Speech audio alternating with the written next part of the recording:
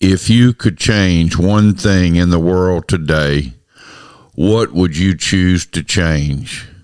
Would it be social issues or government stuff, environmental issues maybe, family, peace among the nations? What would you choose to change? Well, here's the simple truth for me, and truthfully for all of us. There are many things I would like to change, but I can do nothing on my own. Apart from Jesus Christ, I am helpless. So what must I do? What is the right choice? It is not just the right choice, it is the only choice, to give myself fully to God. God is the one who does things, but he uses us in many ways. But he cannot use us unless we submit ourselves to him. I have to choose. We each have to choose to die to self and live for the Lord. That's easy, right?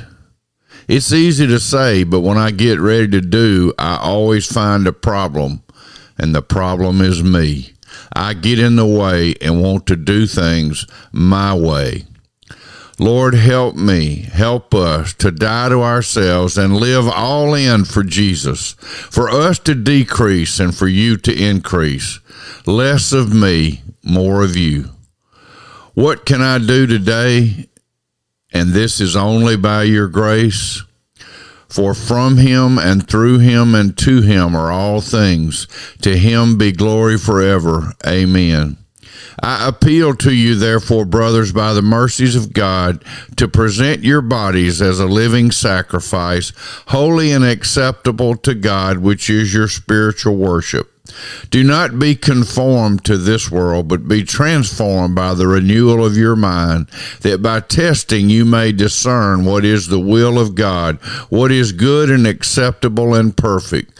For by the grace given to me, I say to every one among you, not to think of himself more highly than he ought to think, but to think with sober judgment, each according to the measure of faith that God has assigned. For as in one body we have many members, and the members do not all have the same function, so we, though many, are one body in Christ, and individually members one of another.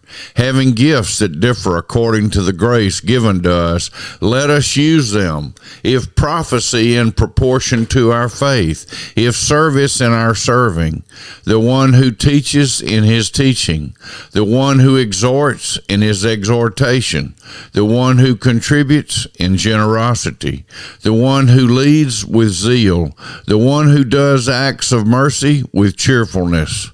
Let love be genuine. Abhor what is evil. Hold fast to what is good. Love one another with brotherly affection. Outdo one another in showing honor. Do not be slothful in zeal. Be fervent in spirit. Serve the Lord. Rejoice in hope. Be patient in tribulation. Be constant in prayer. Contribute to the needs of the saints and seek to show hospitality. Bless those who persecute you. Bless and do not curse them. Rejoice with those who rejoice. Weep with those who weep. Live in harmony with one another. Do not be haughty, but associate with the lowly.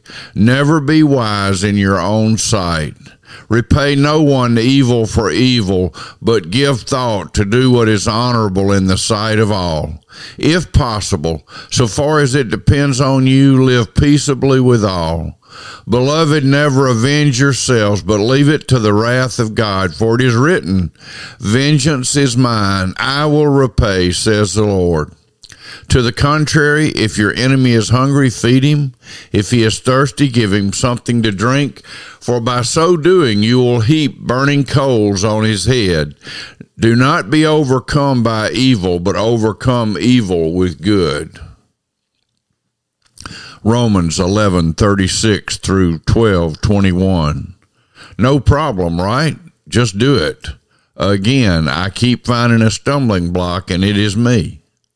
My Christmas present to myself is to memorize these verses, Romans 11:36 through 12:21. My present to the Lord is to give myself again today for the 11th time to the Lord, to pray that when I take myself back, I will immediately make a new gift of my life to you again, O Lord, and again as you, O Lord, continue to work in this old soul that has yet so far to go. Amen.